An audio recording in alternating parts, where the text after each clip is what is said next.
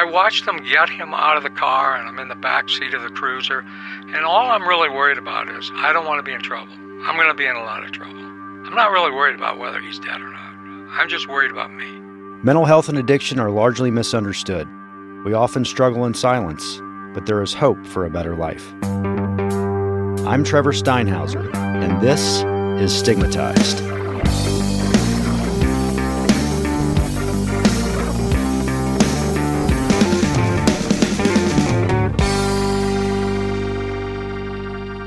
Okay, everybody.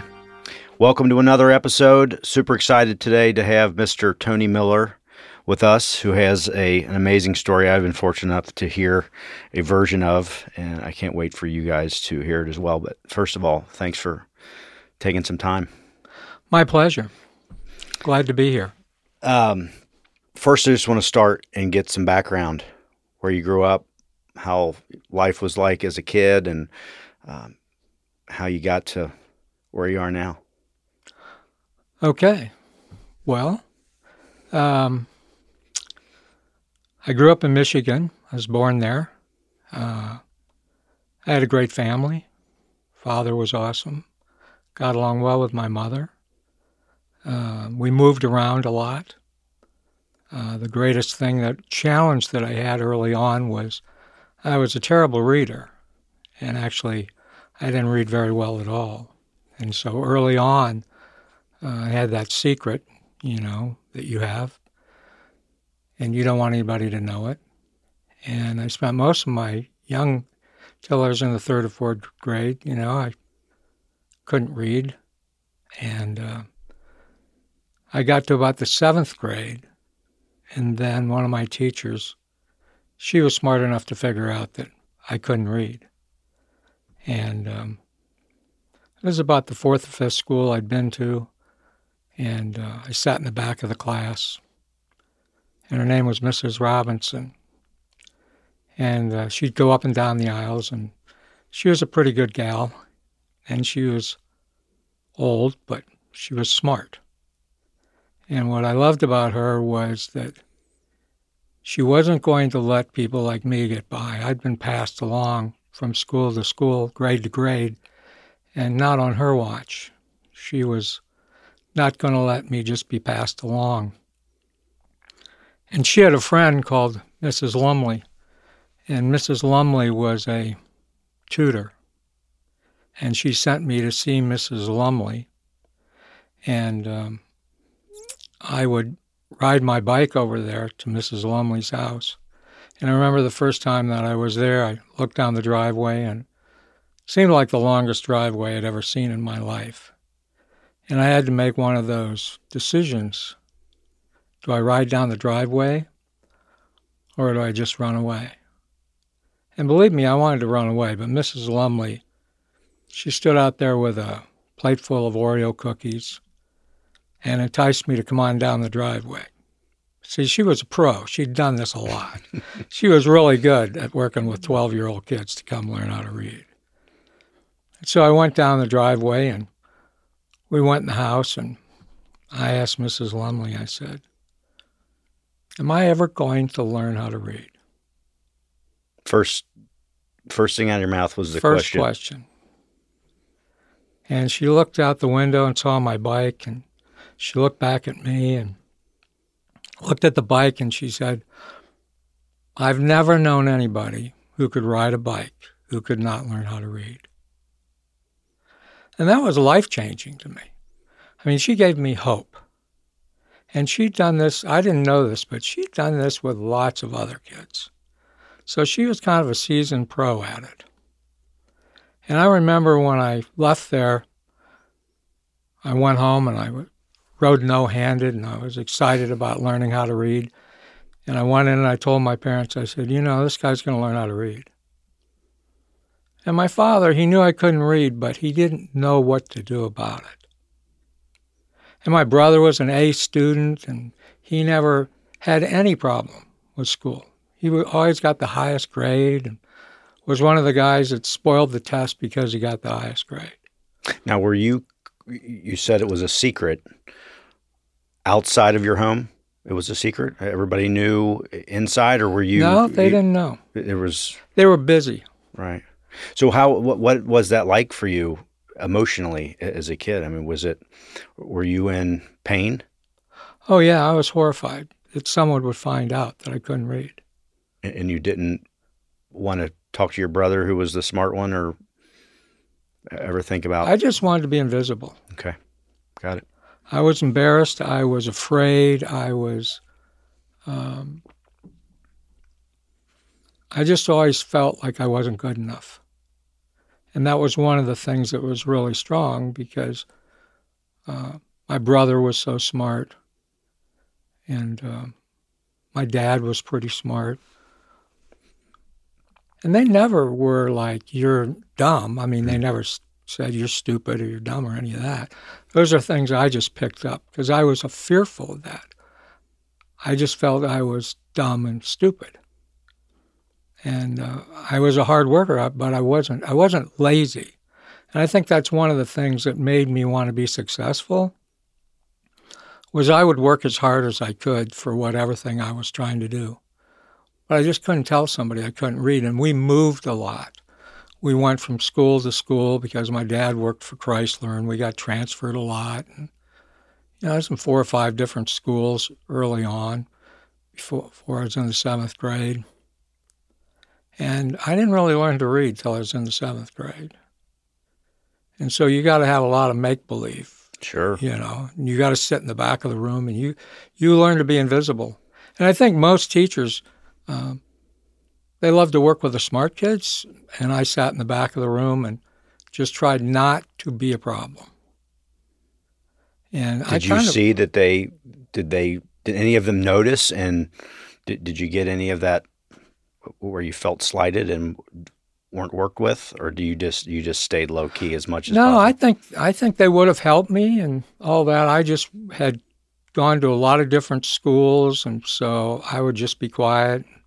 Always ended up in the back of the room, and that was okay for me. I liked that. I liked being invisible. It was safer that way. I was always afraid I'd be found out, and that's pretty terrifying. Yeah, for sure. So thank God for Mrs. Lumley. Yeah, and later on in life, I found out. I met up with Mrs. Lumley in one of the department stores, and I'm hugging her and in the middle of this, and I'm crying and she's crying, and my wife's wondering, who is this woman that he's so embraced with? And I told her, this is the woman that taught me how to read. And then my wife's crying. So there's three people. This is years and years and years later. Oh, yeah, 25, 30 years, yeah. Amazing. Yeah. And I think one of the things I learned from that, it's amazing what things we can do for people. I mean, the simplest of things, I think, make a difference in people's life. And sometimes it's just going a small mile or a small something to encourage them to get help or to do something. And I think that's what Mrs. Lumley really taught me, was you can be of value to anyone. If you try and catch yourself being positive with them, encouraging them, everybody gets beat up enough. I don't think they need that from me. And so I try and really catch people and be encouraging to them for whatever they're doing. Right. Yeah. So you learn how to read. Yeah. Confidence, I presume, went through the roof, or at least... No, I think I was just confident that I could read, and I was excited about that. I mean, that was something I never believed I'd be able to read. I just believed I'd be one of those people who could not read. And I would see people who were older who couldn't read, and I thought, that's me. That's where I'm going to be. And so even today, like when I see people learning how to read, nothing's more exciting to me than somebody who gets to learn how to read. So how was the rest of middle school, high school? I think it was good. I was wrestled in the school, and I loved that because it was a one-on-one sport. I did pretty well at that. And I liked the team, but I liked working out, and I liked really the camaraderie, the community of people. I found that I really liked that. That part was important to me. So yeah, that's great. And so how many times when did you end up settling geographically? I think my father, we moved around a lot, and then we ended up in Cincinnati, Ohio. And then we went to Troy, Ohio, so we moved. And that's where I did wrestling, and I did that. And I did very well at it. So Troy, Ohio became a place that I really enjoyed. And then later on in life, I moved back to Cincinnati because I had friends here and came back here and found the woman I love, and we got married. So let's talk about chronologically, after high school. Yeah. Where'd life take you? Well, my first marriage, and I've been married 3 times. My first marriage was to a wonderful woman. We were married about 4 or 5 years. And I was drunk every day of that marriage. I mean, I don't remember a second. What age did you get married? We got married when I was 24 and she was 19. And so alcohol was already in the picture? Yeah. Okay. Yeah. So I was well on my way. I was drinking 1.5 a day through that. I remember we had a son, and she was at work. And I thought it was okay for me to leave. I mean, this is like a newborn. He's not 6 months old. And I remember thinking that, where's he going to go? What's he going to do? He's in the crib. I'll just go down the street and have a few drinks. And I believed 100% that was okay. And so when I went down the street and left Tony Jr., and when I came back, my wife had come home, and she was stunned that I had just left that child. And that was it for her. My drinking and leaving that child, she just couldn't put up with that. And when she was 8 months pregnant, I'd thrown her down the stairs, and I didn't remember the next day. She was all beat up, and her face was all puffed up. And I said, "Man, what happened to you?" And she said, "You threw me down the stairs." Wow. I had no recollection of that at all. And so her parents came over, and they moved out. She moved out, and she took the baby. And I remember I was sitting in the living room, and I'm just throwing these plates against the wall. And it was bizarre. I wasn't drunk. I just was crazy. And so every plate that we had in the house, I broke it by just throwing it against the wall and watching it break. And they're moving her out of the house. Oh, you're doing this. They're still moving. They're moving, and I'm doing this. And her parents are like, her parents are obviously thinking there's something wrong with this guy, And so... did she disclose to them what had happened with the stairs?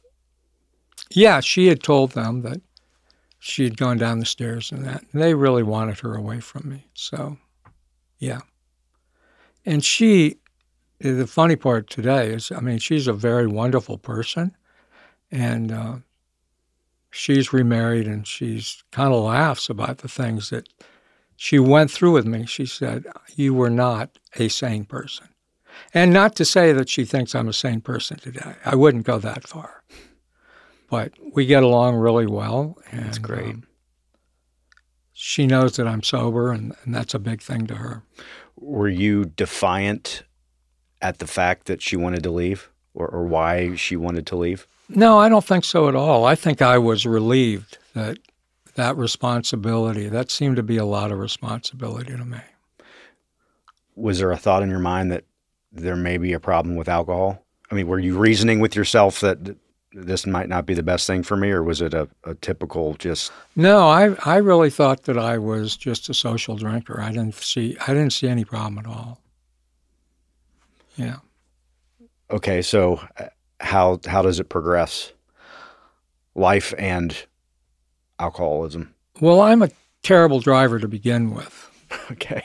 And so I had totaled, 6 or 8 cars, and they didn't give DUIs back then. And they just pulled me over and put the keys in the visor and drive me home, and then I'd come back and get the car.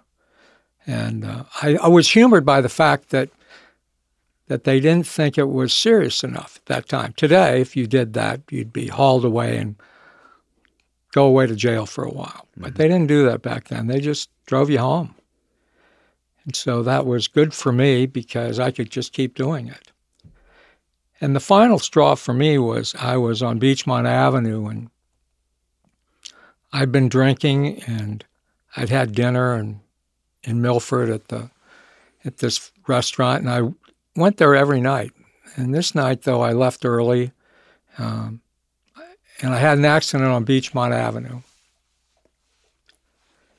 And have no idea how I got there or what I was doing, but I remember, the last thing I remember, I'm looking down at the speedometer, I'm going 100 miles an hour, and this guy pulls out in front of me. And I swerve to miss him, and he swerves to get out of my way, and I just can't miss him.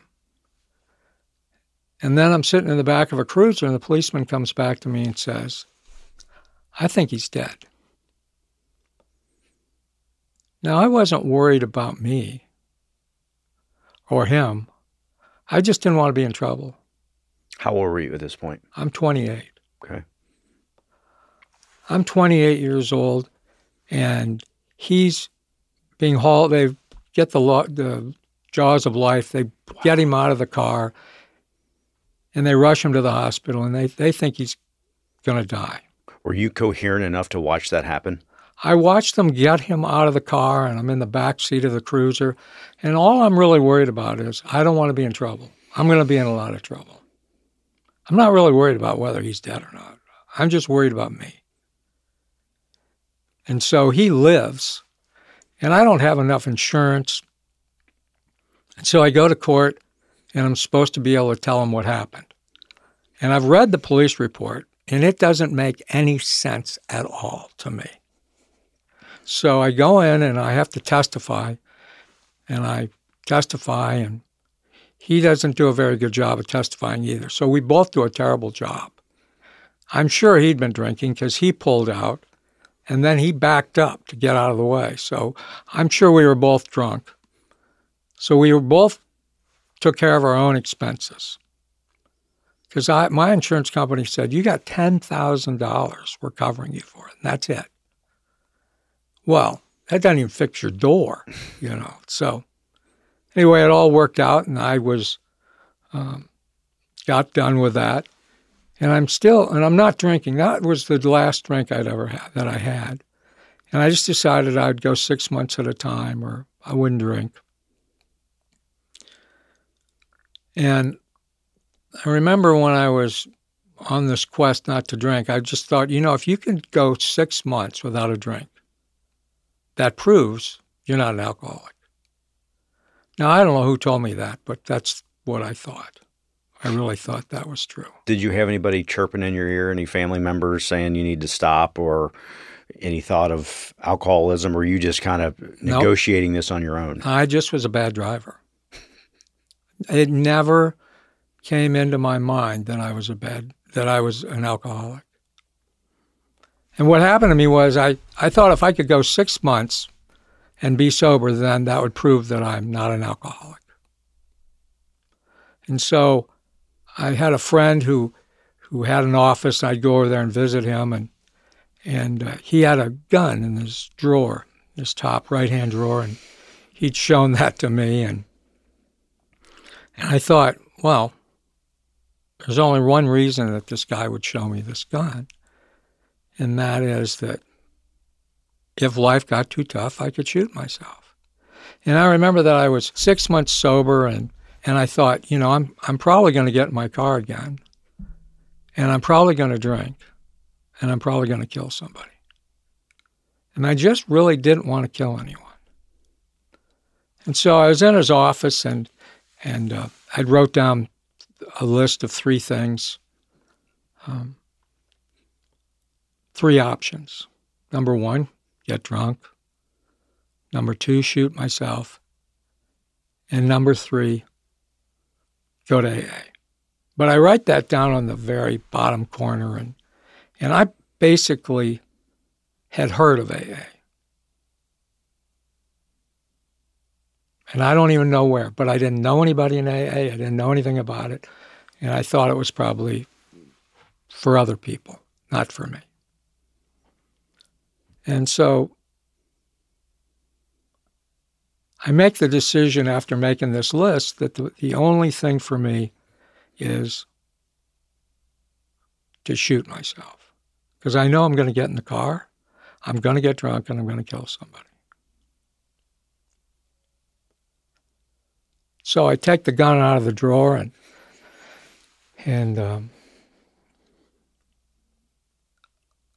I put it in my mouth. And I'm going to pull the trigger on 3. And I get my eyes closed, and 1, 2. And I feel this hand on my right shoulder. And I'm in this locked office, and I'm the only one in there. And I hear this voice say, why don't we just go to AA? And I think that's so silly. It's just me. But I put the gun down, and I look up where AA is. It's 10 minutes away. I put the gun back in the drawer and straighten up the area and look it up and drive over. And I get there, and there's a couple of guys there. And I go inside, and they're laughing, and they're carrying on. And I just am stunned that they're having such a great time. And I tell them straight out, I'm there on serious business. And I get to know those guys a little bit, and they take me around, and they introduce me to some folks, and I leave. And they say, well, why don't you come back tomorrow? And I go, I don't know, I got to have this done, because my plan is to shoot myself before 5 o'clock, because I got a bar in this guy's office. And you told him this? I said that, yeah, I told him that I was in the process of shooting myself. Okay. And these guys said that they understood completely, and they'd been there. And so they took me around, and I met some other folks and thought it was great for them. And I went home, and I got a good night's sleep, and I was going to go over and finish what I started the day before. And I thought I'd just stop by the 405 Oak Street there and see if there's anything going on. And those guys aren't there. And I'm stunned, because I thought for sure they'd be there. But we didn't have a meeting or anything. I just thought, well, these guys are going to be there for you, right? Yeah, just for me. And so they weren't. So I go in anyway, and there's some other guys there, and they start showing me around and talking to other people and doing this. And I get the beauty of meeting other people and seeing, and I'm really enjoying them. But I still think this is really for them, not for me.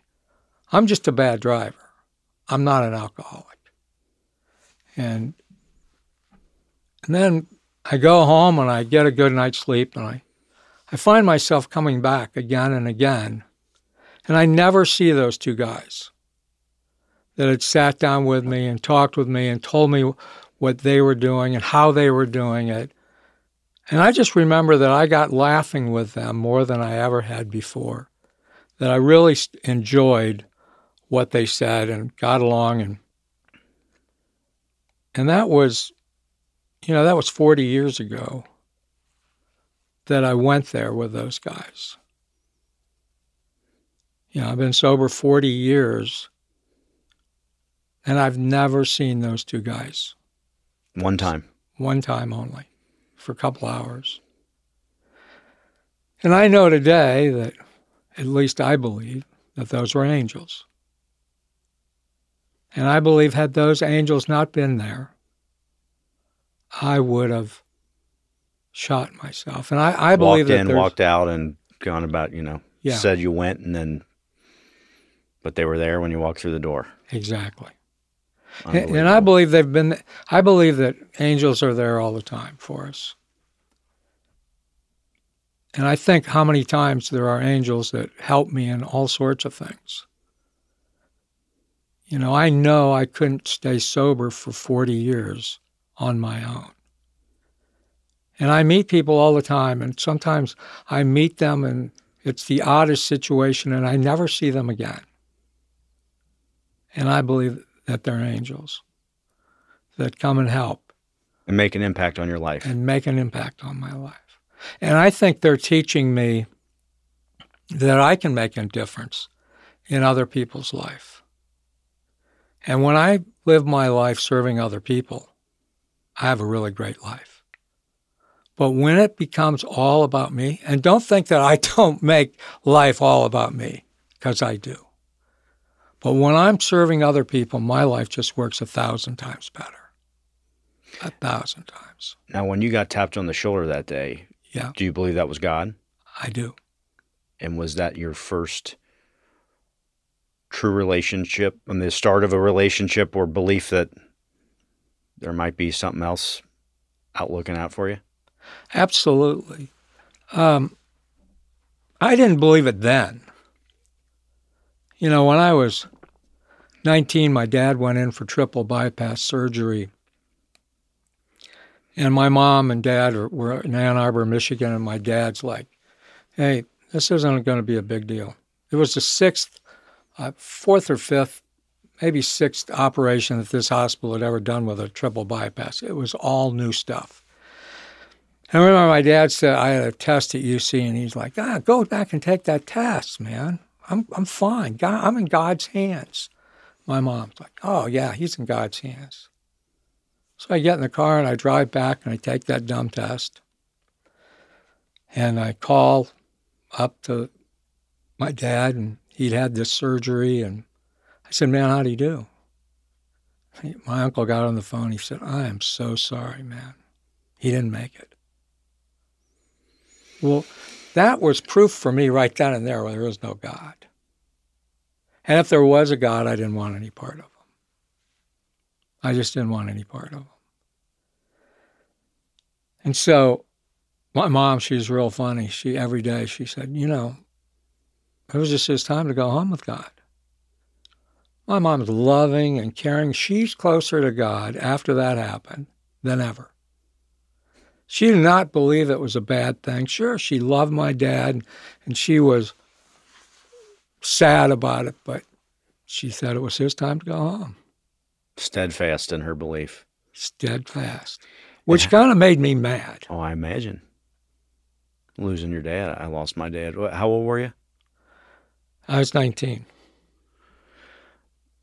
Did that perpetuate kind of going off the rails for you? Oh, I think that just gave me permission to be drunk. I was drunk every day from then on till I was 28.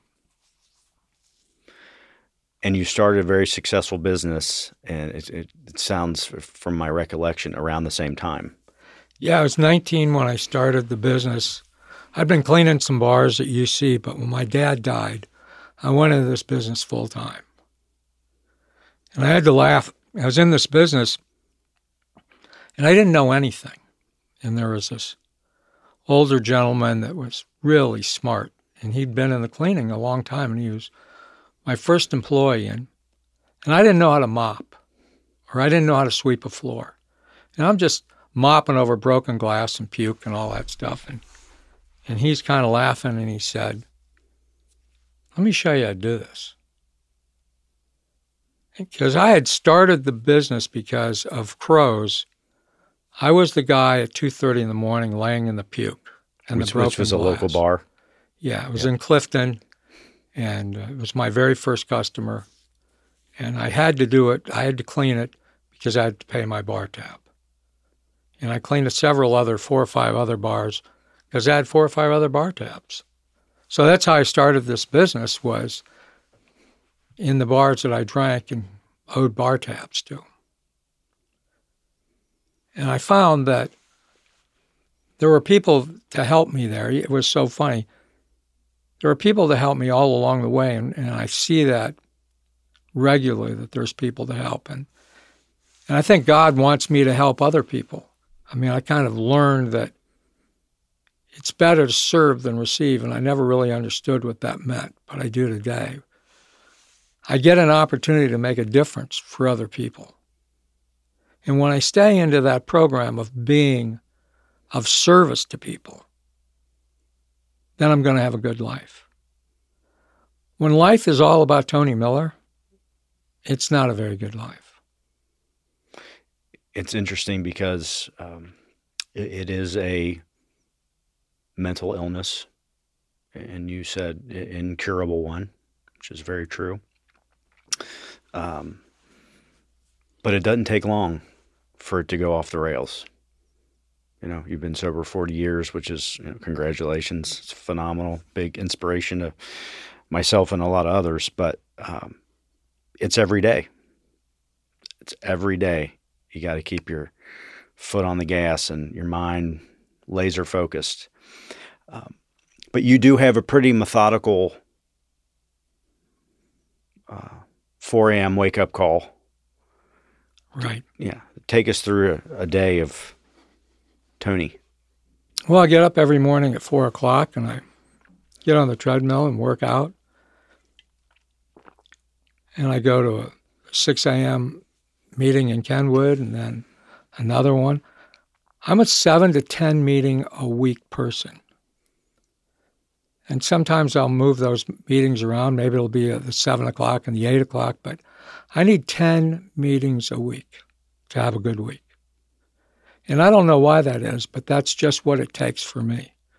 Somehow I need that community of people. I need to have people around me, and I need to be serving other people. And if I don't go there and be of value to other people, then my life just doesn't work. And I have to laugh because people think sometimes, because I have 40 years of sobriety, that I have a clue of what I'm doing. And I don't. I just know I have to go to those meetings and be of service to other people. And when I do that, then my life works. When I don't, and my wife's not afraid to say to me, hey, why don't you go to a meeting today? And I remember one day I'd been at the office and I'd been in a meeting, and a couple of my friends that I work with, they said, why don't you take the day off and go to as many meetings as you can? And that's their way of saying, you have a bad attitude, Tony Miller. You're cranky. And go fix it.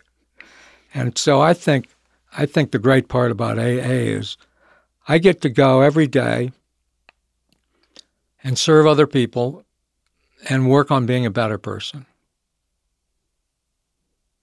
And that business that you started long, long ago to pay your bar tabs is still thriving today with your wife. Yes. And you guys are, you actually clean the building that we're sitting in right now, which is, it's just a great testimony to what, my father always said, stick-to-itiveness, but just showing up.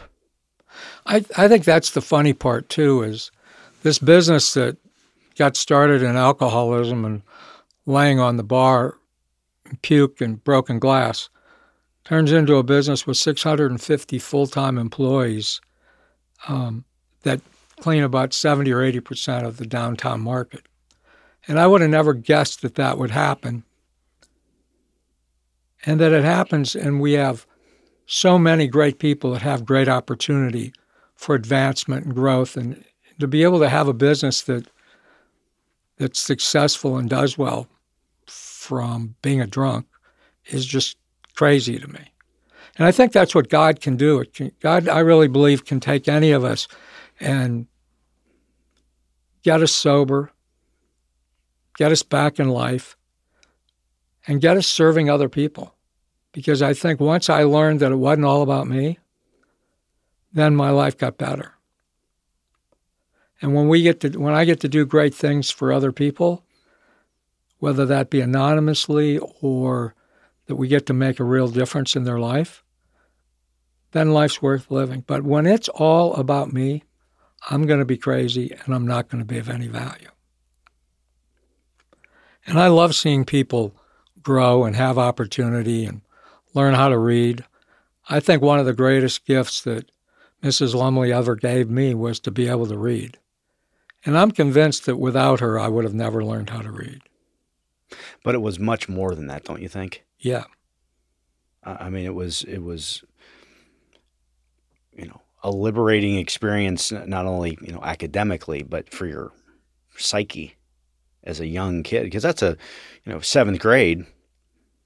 There's a lot of peer pressure, a lot of bullies, a lot of stuff going on, trying to navigate a life of moving around and different things. So I think it was much, much more than that. Absolutely. I had a bike, and I called my bike Red Racer, and I would get on that bike, Red Racer, and ride over to Mrs. Lumley's house. And she would always encourage me. She was always an encourager. No matter what I was doing or how I did it, she always was an encourager.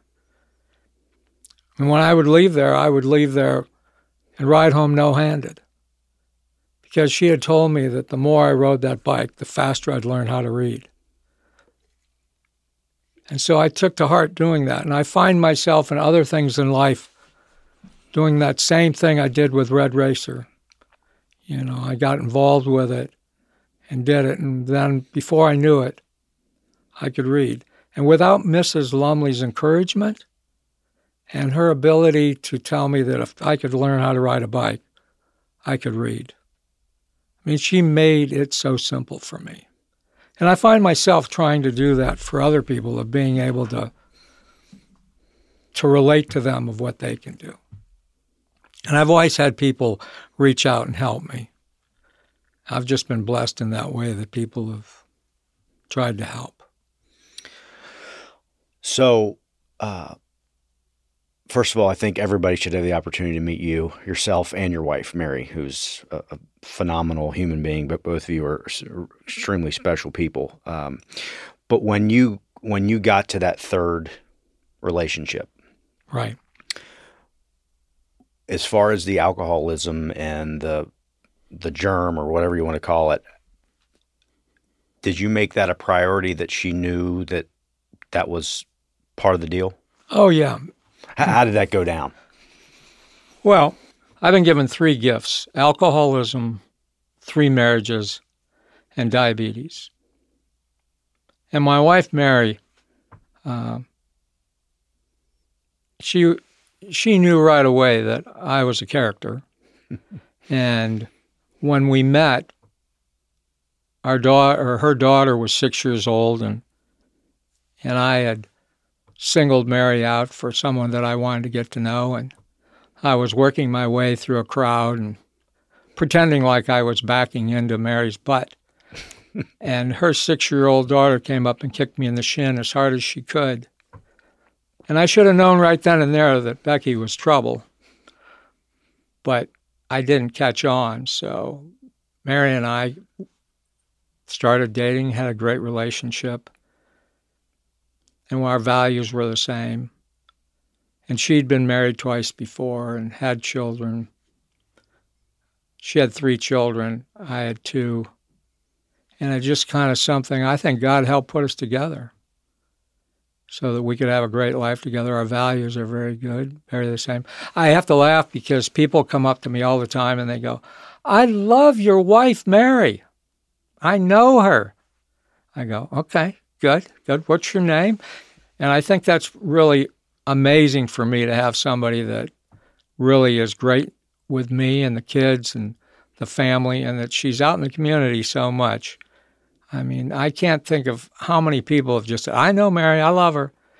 And I cannot remember all the people's names that try and tell me how much they love Mary. But that relationship, I think, is one of the key things that being sober has given me.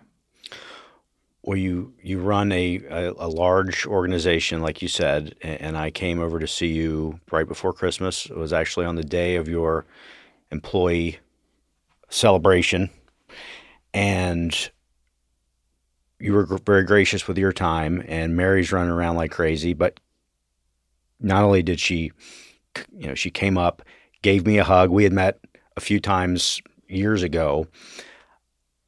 Just genuinely a very sweet person.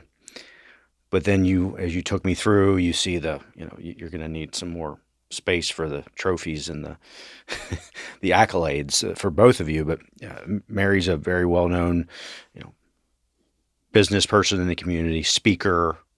But when you're real and genuine, it's such a nice addition to the whole package, So I know you say that you're lucky, and I tend to agree with you.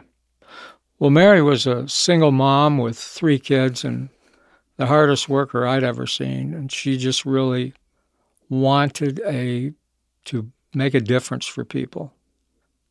And she is on a mission to change people's lives. And she speaks all the time, and she's for women and single mothers. She's just out there wanting to show people, hey, look, you can do this. My sister runs our family business, and I know she's been an inspiration and mentor for my sister Tara as well. So that's just a small snapshot. But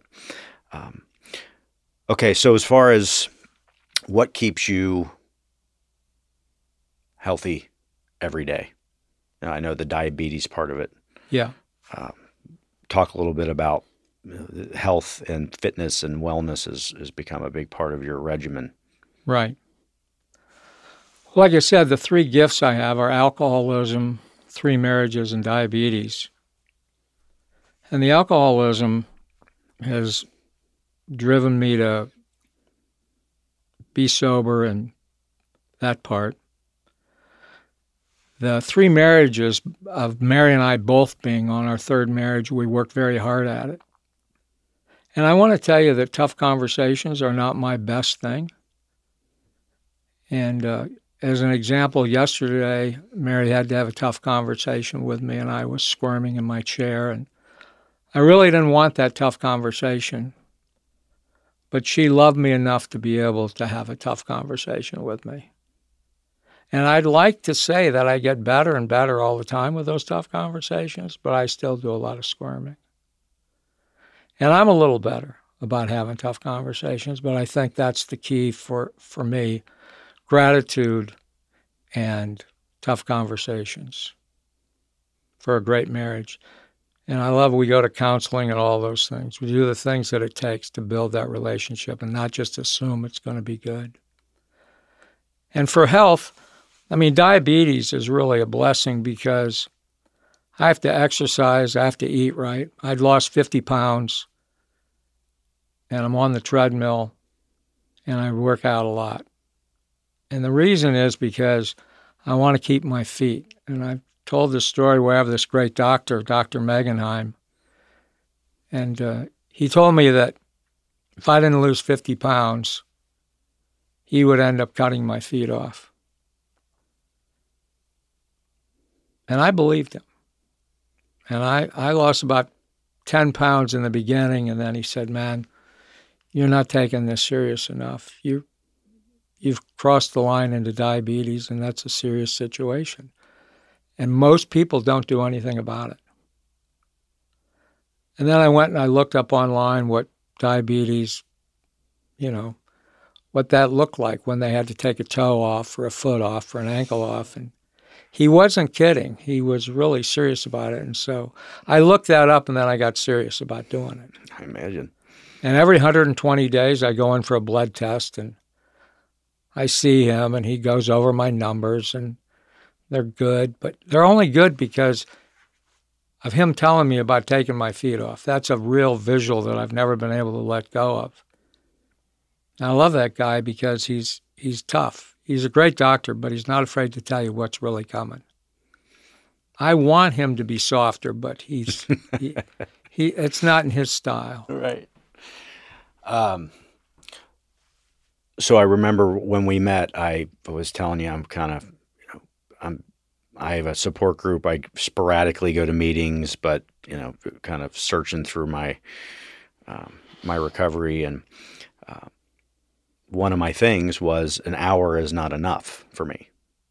An hour-long 12-step meeting, I can't get my juices flowing, and I just it rang true to me. You said, well, that's why I go to 7 or 10 a week. That's 7 or 10 hours that I get, and that always stuck with me since we met, and I think about that often. But it's your good testimony of doing what it takes, and not wanting to do things, and God telling you to do stuff, and just showing up. And I think that's all we can do, and being willing to listen. Yeah, God tells me a lot of things, and I try and ignore them, but he pushes me along. And I think that's the great part about God. I'm not a great listener, but when he's shoving me along and showing me, like, I'm a much better person when I go to 7 to 10 meetings a week. My life just works better. And I never want to go. When I get up in the morning, I'm like, I really don't want to go. I don't want to do that. But 7 to 10 meetings is really a solid place. And I've gone to as many as 6 meetings in a day. And I love the part that I'm allowed to go to as many meetings as it takes for that day. And somebody said to me one day, well, isn't that kind of copping out or doing that? I said, I don't know. I just know that I'm a better person by going to those meetings. And if it takes 6 for me to go and feel better about my life and what I'm doing, then that's what I need to do. And I've seen a lot more people go to meetings, and I just love the fact that the program works. And I see that every day. I'm reminded by it, by people who are going to meetings and how great their life is. And there's always something going on in life. And I'm just grateful that I get to go to meetings and talk to other people. And as long as I go to meetings, I got a shot at this thing. And when you don't, let's say you only get 5 in, do you feel yourself? I mean, what happens? You feel the antsiness and being the self-centeredness and resentments and all that stuff. Just it's like not controlling your diabetes. It kind of just starts to creep back in. And yeah, I think it's one of those things that if I go to those meetings, I'm going to be a better version of myself. If I don't go, everything bothers me. Like something my wife might say, it might just go right through me. If I'm going to enough meetings, it doesn't faze me. When I'm going to enough meetings, I'm the best me. And I don't know why that is, but if I don't go to enough meetings, I'm going to be crazy.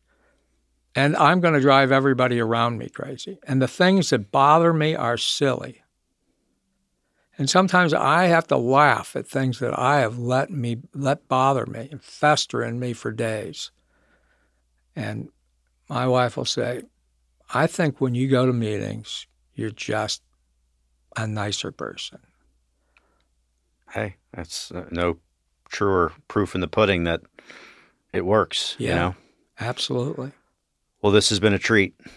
Thank you for the opportunity. I appreciate the time, and you're an inspiration for many, so keep it up. Well, thank you. Glad to be here. Thanks for listening. I want to thank everyone that makes this show possible.